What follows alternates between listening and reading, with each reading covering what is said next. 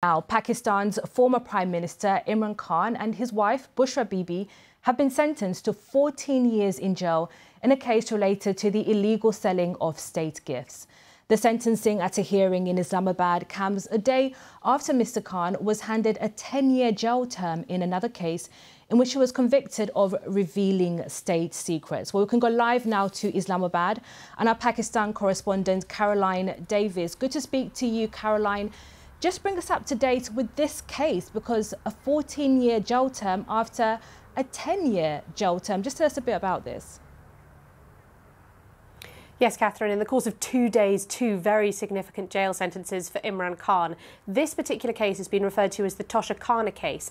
Now, this is an accusation that Imran Khan has now been found guilty of purchasing state gifts but undervaluing the value of those gifts and then selling them on for a profit. Not just Imran Khan, but his wife Bushra Bibi as well. Both of them have been sentenced today to 14 years in prison. They have also been both told that they will be barred from holding any form of public office for 10 years and been given a fine of about 1.5 billion rupees. Now, that is about $5.3 million or £4.2 million. As you say, this comes off the back of a previous conviction yesterday and previous sentencing of 10 years for Imran Khan and his former foreign minister Shah Mahmood Qureshi. That was on a different case. That was relating to revealing state secrets and damaging diplomatic relations as well. And the backdrop, of course, Catherine, to all of this is that we are less than 2 weeks away, in fact, a week and 1 day away from Pakistan's general elections. These cases have been ongoing against Imran Khan for several months. This has all been taking place inside the jail premises Adiala, because in August Imran Khan was convicted of a previous crime.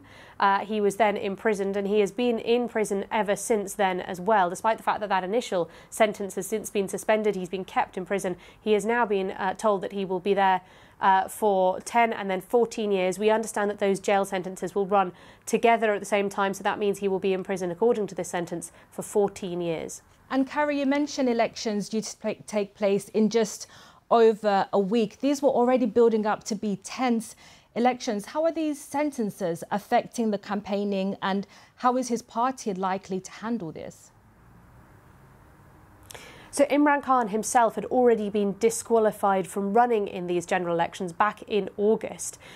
But the impression is that is this being done in order to try to dent the morale of Imran Khan's supporters? Is this why we've heard so much about these particular two cases in the course of the last 2 days, that they both concluded in the last 2 days? That's the suspicions of some political commentators here.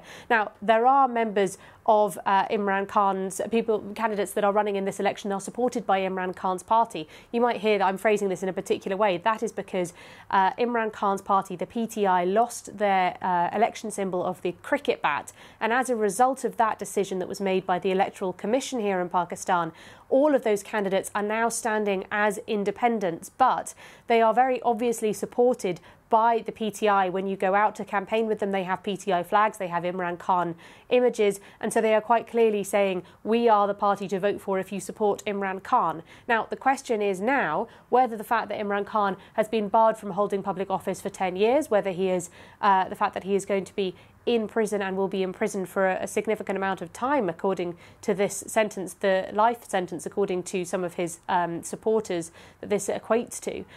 Now, given that he has that sentencing, will this mean that his supporters feel that there is no point in voting for him? They feel depleted by it, they feel defeated by it?